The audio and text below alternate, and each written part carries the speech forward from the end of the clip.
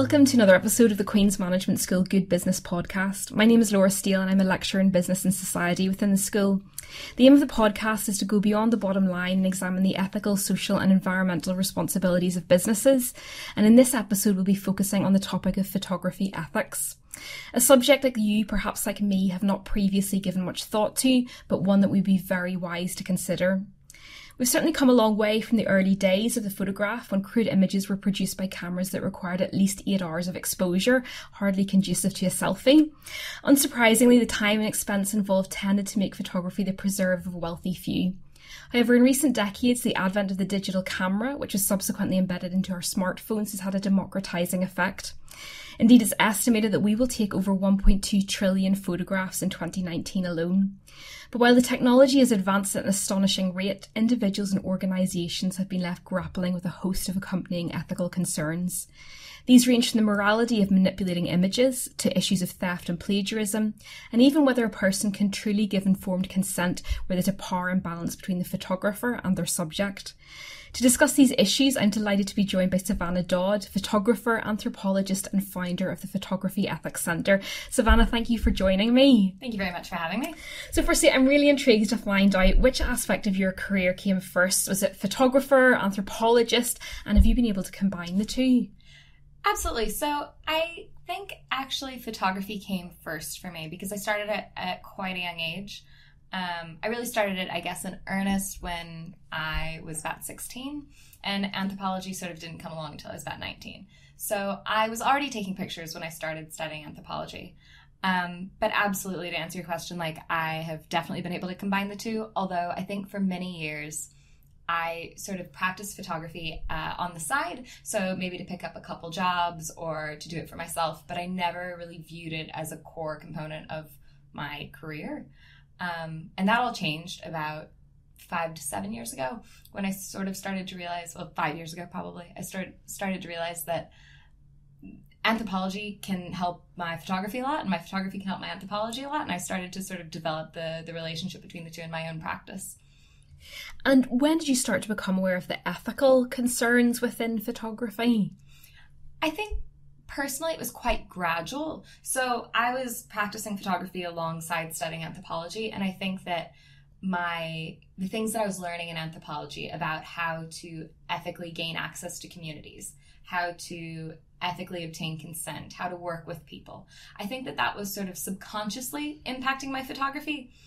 And it was only really after I graduated from my master's and I took a step back from anthropology and I threw myself more into the world of photography and started talking with other photographers that I began to realize that I had picked up a skill that I hadn't realized I'd picked up, and that skill could help other people. So that was sort of, I guess, it was a very slow sort of awareness, I guess, that was sort of a creeping effect into my photography. So how did that then lead you into setting up the Photography Ethics Centre? So I started attending more artist talks, more exhibitions, more events in the photography world. And through all those things and through conversations with other photographers, I realized that everybody has a story to tell about photography ethics in their own lives. They have either seen something that they weren't sure about, they did something themselves that they weren't so sure about, or something happened to them that they didn't feel comfortable with in terms of photography.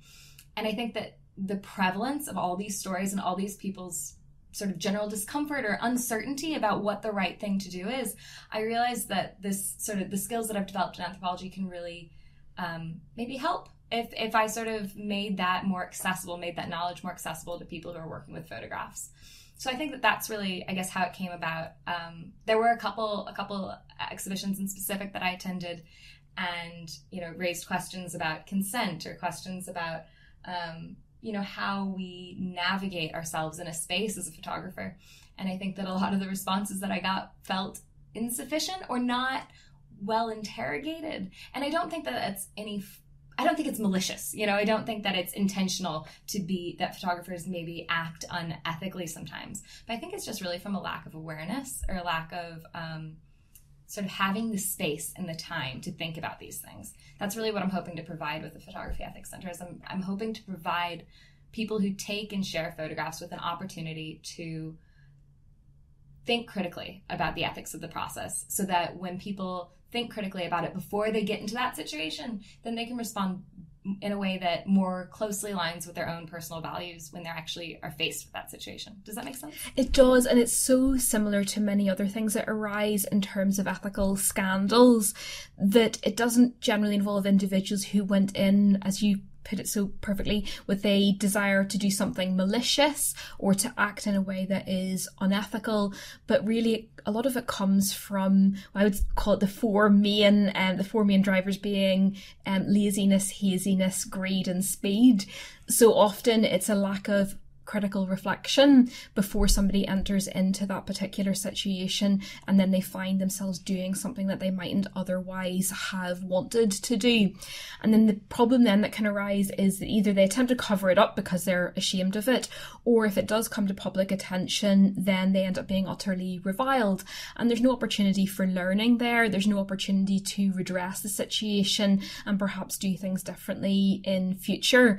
So I see a huge amount of similarities between what you're describing in the context of photography and many other aspects of business. Absolutely. Absolutely. I think those four things that you pointed out really resonate for sure. And what you're saying as well about not having those opportunities to learn from these things. I think it's a real missed opportunity. And I think you see this all the time in the photography industry where, bad practice is highlighted, and like you said, maybe the photographer becomes very defensive, people become very attacking, and instead wouldn't it be great if we could just say, you know what, on reflection, I wouldn't have done that. Yes. You're totally right, and this is what I'm going to do in the future. I think that there's a real opportunity for everybody to maybe benefit from those moments, and unfortunately I think the way that it's done and the way that people are sort of named and shamed creates that, Absolutely. Because I'm actually really thinking just about how acutely those four factors are represented in photography, because you've got greed.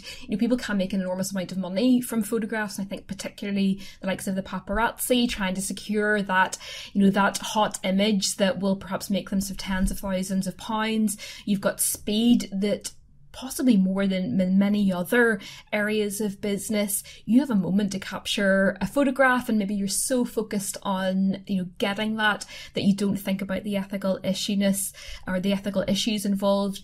Laziness, certainly not taking that time to critically reflect on things, and then haziness, which goes back to really a lot of what you've just said, that people just don't actually understand what the issues are. So I think those are really pronounced in the context of photography. Absolutely. I would really agree with all of that. I think especially in terms, when it comes to the greed aspect of it, photography is a very competitive industry, Absolutely. And people are very much in competition with each other, and you have to set yourself apart, and you have to do it quickly, and you have to do it, so I think, I think it really, those four things are very relevant. What services have you started to offer through the Photography Ethics Centre that people can take advantage of? So I have an online training program that is currently live. The one that's available now is a very basic introduction to photography ethics, and it's available for free through the Thompson Foundation's Journalism Now platform. And then I also do workshops. So I do workshops for academic institutions, art institutions, all sorts of different groups that would benefit from a workshop on photography ethics. And I also do consulting services. So that would be sort of targeted mostly at media and development organizations to help define a set of guidelines for ethical visual media practice and conduct staff training on the guidelines. And you also have some fabulous free videos as well, featuring the likes of Grey's Anatomy, where people can watch clips of well-known films and TV programmes and see how photography ethics can come into play there too. Yeah, absolutely. I try to sort of isolate, moments that we might find ourselves in. Yes. And I think when you can see that represented in a short clip from something that's already very familiar, it's easier maybe to identify that in our own practice, in our own lives. What would be the main ethical issues that you would see arising time and again within the context of photography? I think I tend not to talk too much about ethical issues, and I talk more about ethical principles. So I might divert the question a little bit in that direction, if that's okay with you, because I think if we take an ethical principles basis, we can say, right, respect is important. And there are different issues that might arise with regard to respect. For example, not respecting somebody's right to choose to be photographed or not photographed. That's a right based on the human rights of privacy and dignity, right? You might also have the ethical principle of responsibility. So you might, in different situations, realize, my responsibility in this situation is different from my responsibility in another situation. For example, in photojournalism, there is a sort of a core tenet of photojournalism is that you don't intervene in the scene. But, at what point, if you're witnessing violence, at what point does your responsibility to intervene and protect someone outweigh your responsibility to document it? So I think that there are I don't think anything is clear cut, I guess is what I'm trying to say. I think it's all a matter of sort of approaching the situation as it stands from your own position, taking into consideration the context, the things at stake, the stakeholders who are present, and making ethical decisions as they arise in the moment. Does that make sense? It does, and I'm thinking it's not in the context specifically of photography, but probably the most recent case where we've seen that principle of not intervening being brought to the public attention was the documentary, an Attenborough documentary featuring sort of the colony of penguins where they ended up in peril, and the general principles of documentary making, particularly wildlife documentaries, is that you don't intervene in that situation. But the film crew decided to help fashion a path out of the ice and snow that allowed a significant number of them to make their way back up and ultimately survive.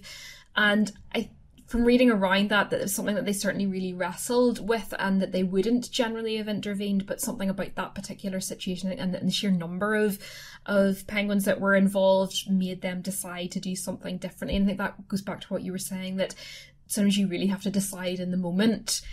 And I guess if you have that training, then hopefully you are better placed to be able to make what ultimately will be the right decision. Absolutely, and that example is a perfect illustration of it, really. And film ethics and photography ethics are very, very similar. There isn't a whole lot of difference between the two. So absolutely, in a situation like that, it is taking into consideration the specific situation that we have in a moment. But like you said, doing the thinking beforehand about where your red lines are, where your priorities lie as an individual, as a practitioner.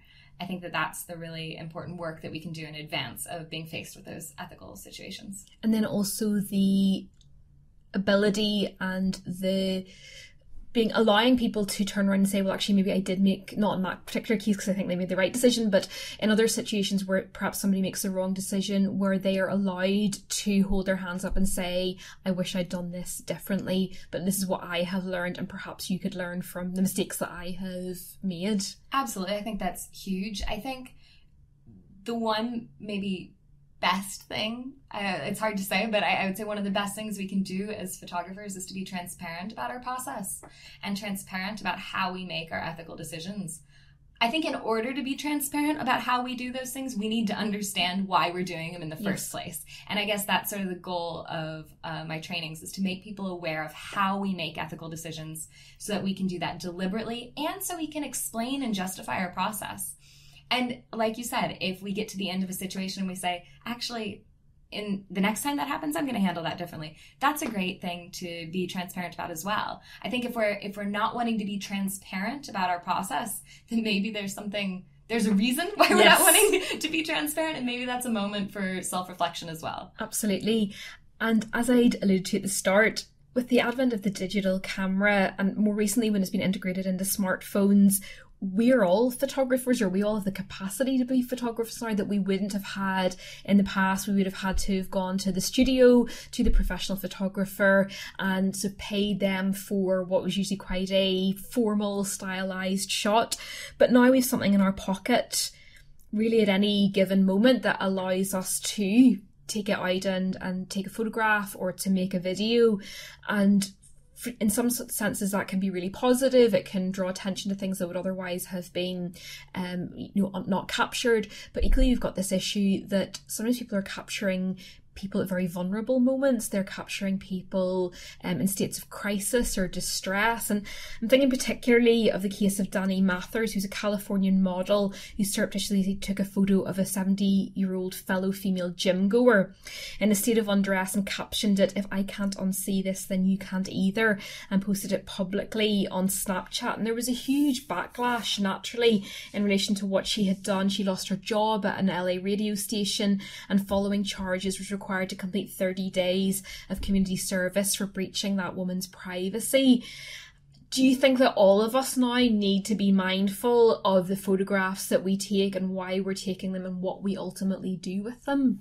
Absolutely. I think that is a skill that we need to cultivate early on in children, perhaps. Yes. Like maybe this is something that needs to be taught in schools. I think that we all have so much power to represent the world around us. And that is amazing because it means that we all have an opportunity to put forward our own self-representations, our own representations of the world. But I think, every time we take and share a photograph, we are contributing to how other people understand the world around them. Just by virtue of sharing a photograph with my family back home of Belfast, I'm shaping their impression of Belfast to a certain extent, whether they want that to happen or not. It's part of how we understand the world around us. And I think with that comes really great responsibility. And I think we need to be very cognizant of what our representations are saying about the world around us, and how we do that, and how we do that in a respectful, ethical way that respects everybody's dignity. Absolutely. I think it's very important that even the, lay photographers are familiarized with the principles of photography ethics. And I think you've highlighted something so important around children, because we've seen so many cases of children being the victims of photographs showing them perhaps in states of undress or in other vulnerable positions, being shared with the likes of classmates, or in several cases going much further and coming out into the public domain. And so it perhaps is something that we really need to think about quite early on, either in the context of people being sort of teachers, administrators in school, or parents, about sort of instructing them about what is appropriate in terms of taking photographs, how to protect themselves, and also how to respect other people. Absolutely. To be totally honest, I'm really glad that I finished my school before Me too. The smartphone came out. I think it has to be very difficult to be a young person right now with technology and the power to represent people and the way it is now. I just think that would be very, very challenging. But I think maybe the key lesson in that would be useful is empathy. I think just teaching empathy and making people understand, or helping children to understand that, not only, do unto others as you would want others to do unto you, or however the saying goes, but also, we're all different individuals as well, and just because I'm okay with something doesn't mean that you're okay with it. And so I need to not empathize with you from my position, but try to understand where you're coming from, try to understand your position as much as I can access it. Related to that, do you think we're starting to develop greater awareness of the power of photography, particularly in terms of how certain people, such as women, minorities, and individuals with disabilities, are being represented? I think that's a very difficult question to answer. I think that social media has done a lot to sort of raise awareness and maybe call out things that are not respectful, or don't respect people's dignity, or doesn't empathize with the subject, or doesn't challenge stereotypes. Like we sort of were talking about earlier, I think calling out sort of does raise awareness, but it only goes so far, because it maybe doesn't allow for that moment of engagement where we're actually constructively breaking this down and talking about it and learning from it. Always. Sometimes it does, but I think sometimes it can be it takes a reactionary sort of direction. I think that instead of maybe talking about improved awareness, I think that the big thing to highlight here is the importance and the ability of, with the democratization of photography and with digital photography in particular, and social media and the internet, of enabling minority communities to self-represent. I think this is huge, and I think that more could be done to support photographers from minority communities to represent their own stories. I think that is really, when people are representing their own stories and representing their community, the community of which they belong or they are part of, I think that we get maybe more nuanced stories that are less steeped in stereotypes, less sort of simplified or gazy. And I think that there's just a lot of good work that's being done in that area. And I think that that's something that we should all sort of stay tuned to. Absolutely, and it relates to something else I wanted to ask you about. So one of the things I've learned from your really informative website, photoethics.org, is that photography within the context of development activities can raise particular concerns, for example, in relation to informed consent. Could you tell me a little bit about more about that? What issues does development throw up in terms of photography? Absolutely, there are a wide variety of issues actually that come up when we talk about development photography. I think first and foremost, if we think about the processes that take place a lot of times in development organizations for obtaining consent from people. For anybody who's not familiar with the terms of development, could you just describe what you consider to fall within the remit or the ambit of development work? Ooh, after divine development, and this is it. Sorry, no. I'm trying to pass it on to you because I'm thinking to myself, how do I define development? But generally would be associated, to put it in its most basic context, around sort of the activities that would be conducted by governments, but particularly NGOs and charities, around going into countries where there are requirements to further develop certain aspects, be that infrastructure or education, healthcare.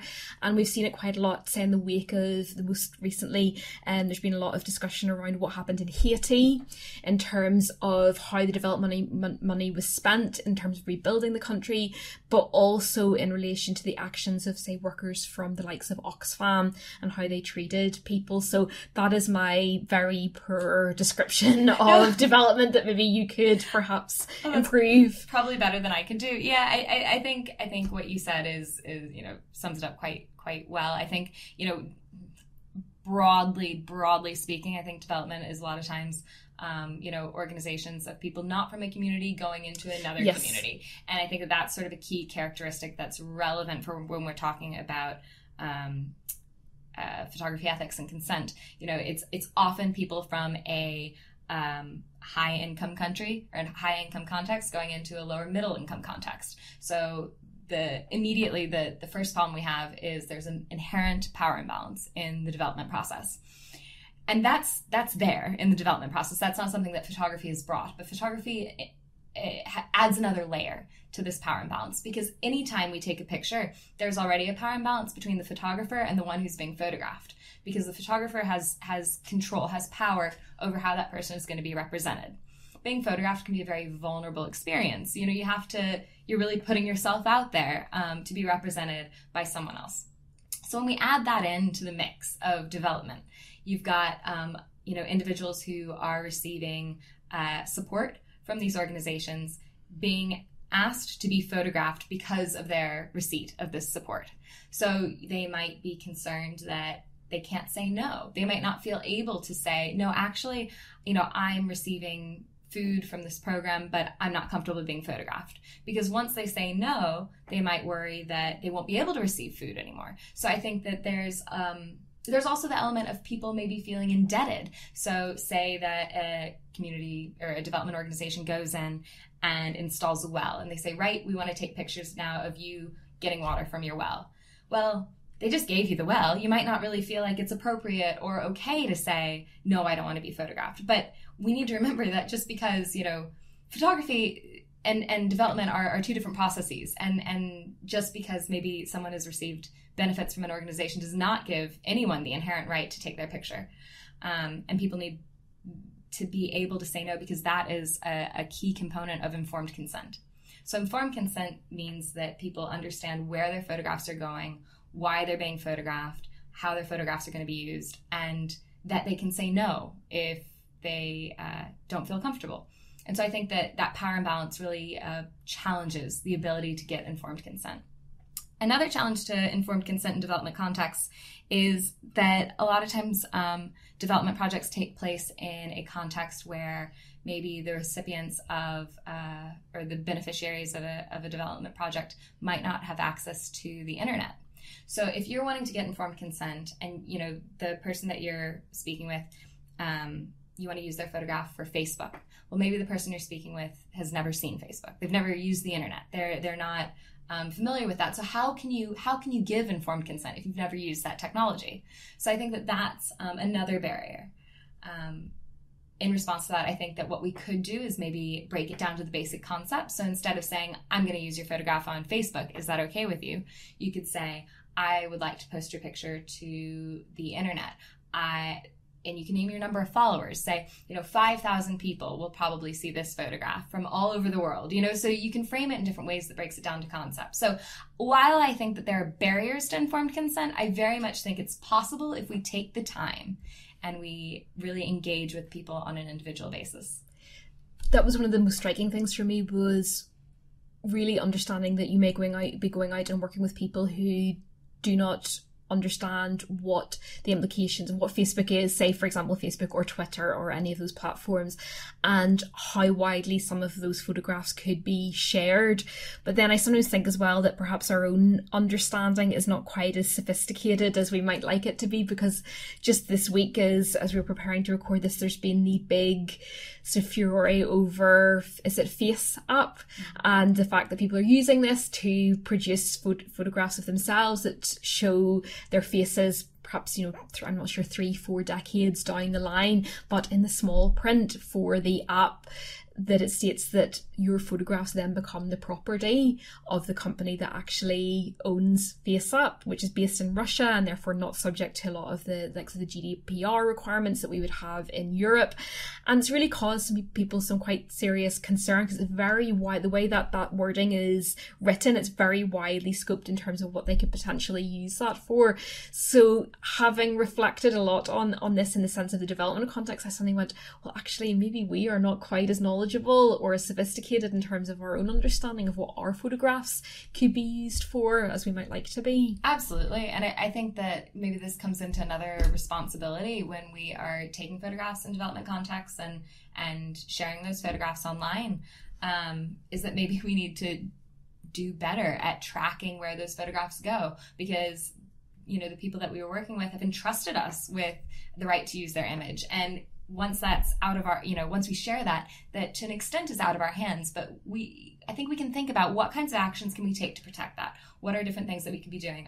I'm not sure if many organizations at this moment are taking steps to monitor or protect that. And I think that that's something that we could be, or the development industry could be doing better collectively. And technology might facilitate that in future in terms of AI, may be able to monitor in the background where photographs are going and what they're being used for. Absolutely. In a way that as humans it would be quite hard for us to do. Absolutely. There are already a number of services that are actually available for the monitoring and detection. I didn't know this. Photographs, yes. Right.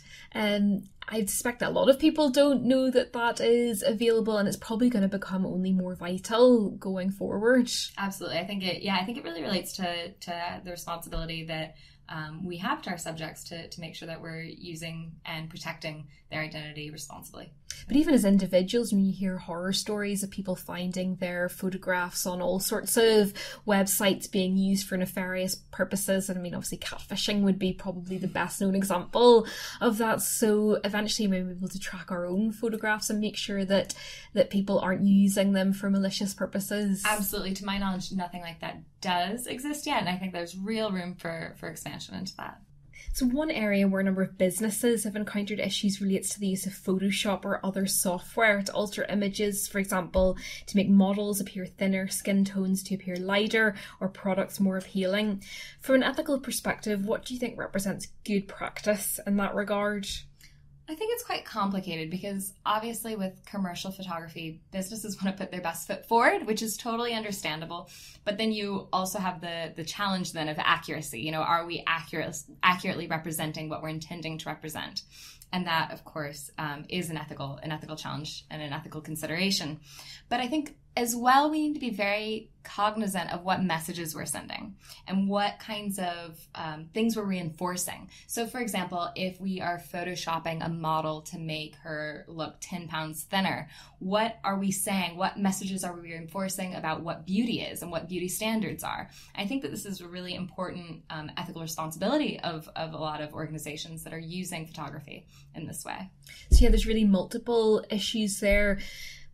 In perhaps the most basic sense, the gulf between, when it comes to products, the gulf between what the consumer is expecting to, when we always think about food in that respect, and you see the pictures on the packets, or famously when people go in to order a burger in sort of one of the popular chains, that what comes out in its little box is very different and much less appetizing looking than the picture that's up above the counter.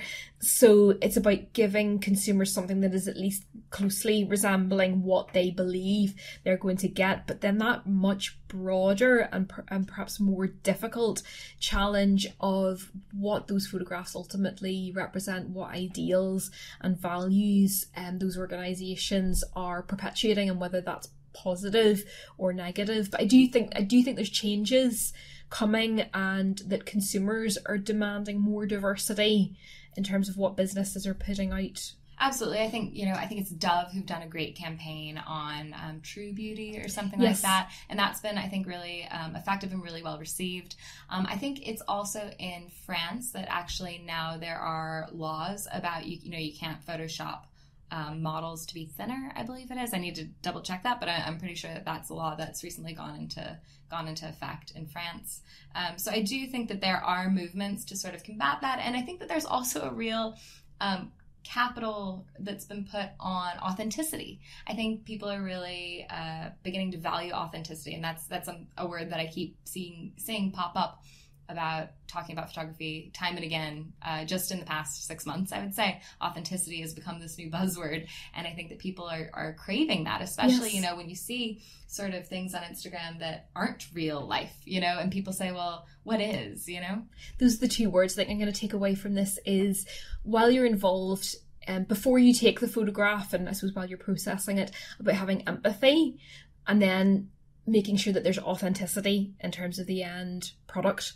That and I think you're absolutely right that we've had so many years now of things being put out that are completely inauthentic, shallow, fake, that now people are having this real desire to come back to a very authentic state, a very real state, and I think that's a really good thing. Yeah, absolutely. I think there could be situations in which authenticity and empathy are not compatible, though, and so I think that could be I think it could be very interesting, the different types of ethical scenarios you might see crop up where those sort of come into competition with each other. That's something I talk about a lot when I'm doing trainings, is that, we can talk about these ethical principles, right? We might have a principle of accuracy and authenticity and another principle for empathy and dignity. But what happens when what is authentic is not dignified or does not show empathy? Very true. So I think that as much as these things we can sort of uphold them, I think that we still need that layer of critical thinking about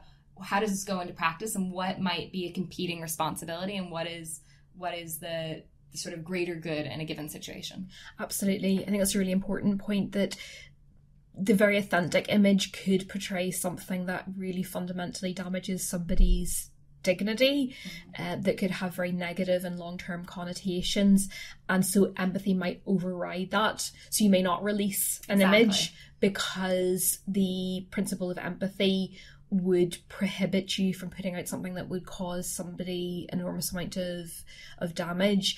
Maybe equally there could potentially be circumstances where authenticity might override empathy. So you might have empathy for somebody in a situation, but there may be such a strong need. I'm thinking perhaps a situation where it involves maybe a crime or some other situation where the public need for that photograph to be shown, perhaps if it is going to drive change or to draw attention to a particular situation, might mean that while you empathise for that person, that you still nonetheless believe that the greater good is to be found, the more ethical decision is to release that photograph. But I suppose there would be ways that, and I've seen that happen in the past, where they don't perhaps show an individual's face, or they obscure or crop the image, so the power of it is still felt, but while you don't actually cause damage to the individuals involved. It's really complicated. Absolutely, yeah. I think you're absolutely right that it can definitely go both ways, and I think that maybe the situations that might cause me to prioritize empathy or to prioritize authenticity or accuracy might be different from the same ones that would cause you to do those things, because I think it's all very subjective, I think, where we draw those lines. It's not an easy job for a photographer, particularly in sort of high stress and complex situations. Do you think it's possible or even desirable to try and develop a code of ethics for photographers?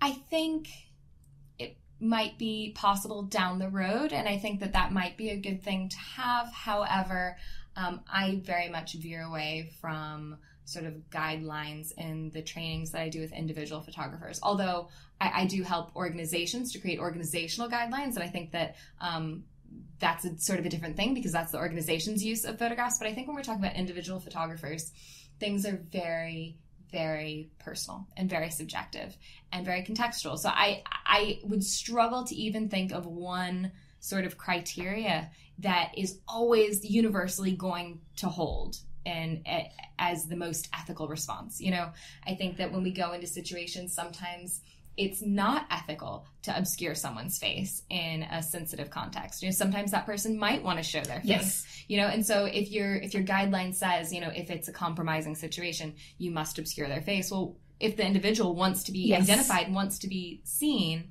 then you can't make them invisible or take away their identity. That would be unethical, you know? So I do think it's very context specific. I think our ethical decisions are also very much informed by our own life experiences, our own personal values, our own artistic vision or idea of sort of our impact or our intention. And I think that all of these things sort of come into play every time you make an ethical decision, whether or not we're aware of it.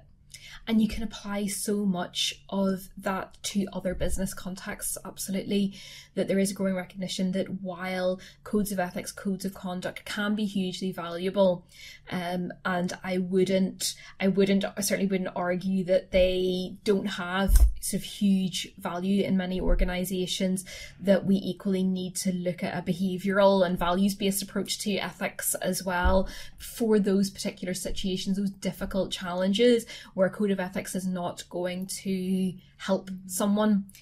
Absolutely. This is why I talk all the time about ethical literacy. I think what we need is increased ethical literacy for people who are taking and sharing photographs. I think that it's that sort of critical lens, the critical thinking about how we apply these ethical principles in different situations that is really the key. And a loop of learning, so that when there is some knowledge is gathered, that there's some mechanism within organisation for the individual, but also within organisations to feed that back in and say, well, this is what worked, this is what didn't work, this is what we should do differently in future. Absolutely. And I think that that's something that I've seen quite a lot, especially when we, you know, if we go back to thinking about development contexts, is that, you know, sometimes the people who are writing guidelines for development photography are not the same people who are implementing it. Absolutely. You know, and maybe that isn't, you know, if they write up a 4-page contract that you need signed for every person you take a photograph of in English, you know, it's not even translated into the local language, you know, that isn't applicable. That isn't relevant, and it isn't ethical to use something like that in a context where people maybe aren't comfortable with contracts, aren't literate, aren't Anglophone. You know, there are many levels to that, which maybe at an organizational or institutional level, that's maybe the most comfortable thing or most legally binding thing, but it isn't relevant, it isn't practical, and it isn't ethical to implement that on the ground. That's certainly something we've seen before in other business contexts too, where whoever has drafted the code of ethics or code of conduct are not the people who are actually out on the ground. And it's particularly problematic if you're dealing with an organisation that works in multiple different countries. You can't create, or it's very, very difficult to create an effective one-size-fits-all code of ethics or code of conduct. And I think the more people that you can have involved in that, and in the context of photography, that would be the people who are actually out taking the photographs need to be involved in that process. Absolutely. I think that maybe organizations could do more to take on board. Like a lot of times the photographers who are hired by development organizations are freelance. They're oftentimes not officially employed within the organization. Yes. And that puts the photographer not in a real position of any sort of power to say, hey, the process that you're asking me to implement is not okay. It's not working. And so I think that maybe organizations could do more to listen to photographers or to make themselves available for feedback on how their process is working. And perhaps other stakeholders as well, so people who are actually being photographed. Absolutely. To get their views, to get their opinions and feed that in. Yeah, absolutely. There was a really interesting report that was produced by Save the Children on, I think it's titled The People in the Pictures. And that's a really interesting example of a qualitative study that was done to go back to the people who were shown in their different campaigns and get their input on how they feel about how they're represented. And there's a very interesting report. I'd encourage you to look at it. Certainly, and if I can get hold of a copy of it, I'll put it in the show notes for the podcast so anybody else can go on and have a look. So just sort of bringing things to a close, I just wondered if there's any questions we could ask ourselves when selecting a photograph, say, for example, to use in promotional material, that can help us make better decisions. So think about me in the context of the management school in Queen's, but anybody else working in other organisations in the private sector, public sector, or in third sector organisations that we could reflect on before we select the images that we're going to use.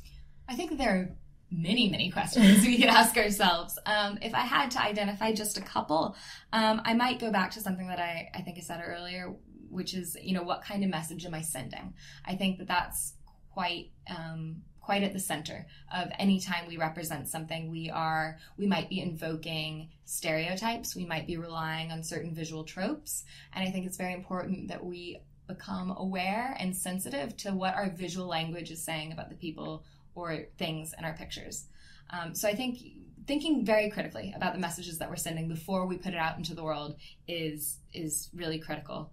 Of course, there are sort of the more sort of fundamental or more basic questions about, do I have consent to take this photograph? Do I have consent to share this photograph?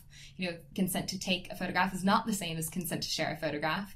I think it's important to make sure that we have consent for the many different layers involved in that. And, as well, just is, our caption accurate? Does my photograph accurately represent what I set out to represent? So I think there are many questions, but those are maybe the key ones to look out for. Absolutely. I think it's a really good starting point if we can have those in mind whenever we are selecting and using photographs. It could potentially prevent a lot of problems and also help us put out content that we feel more proud of. Absolutely. So finally, at the end of each podcast, I ask the guests the same question. What do you think it means to be a good business today, either generally or in the context of photography ethics?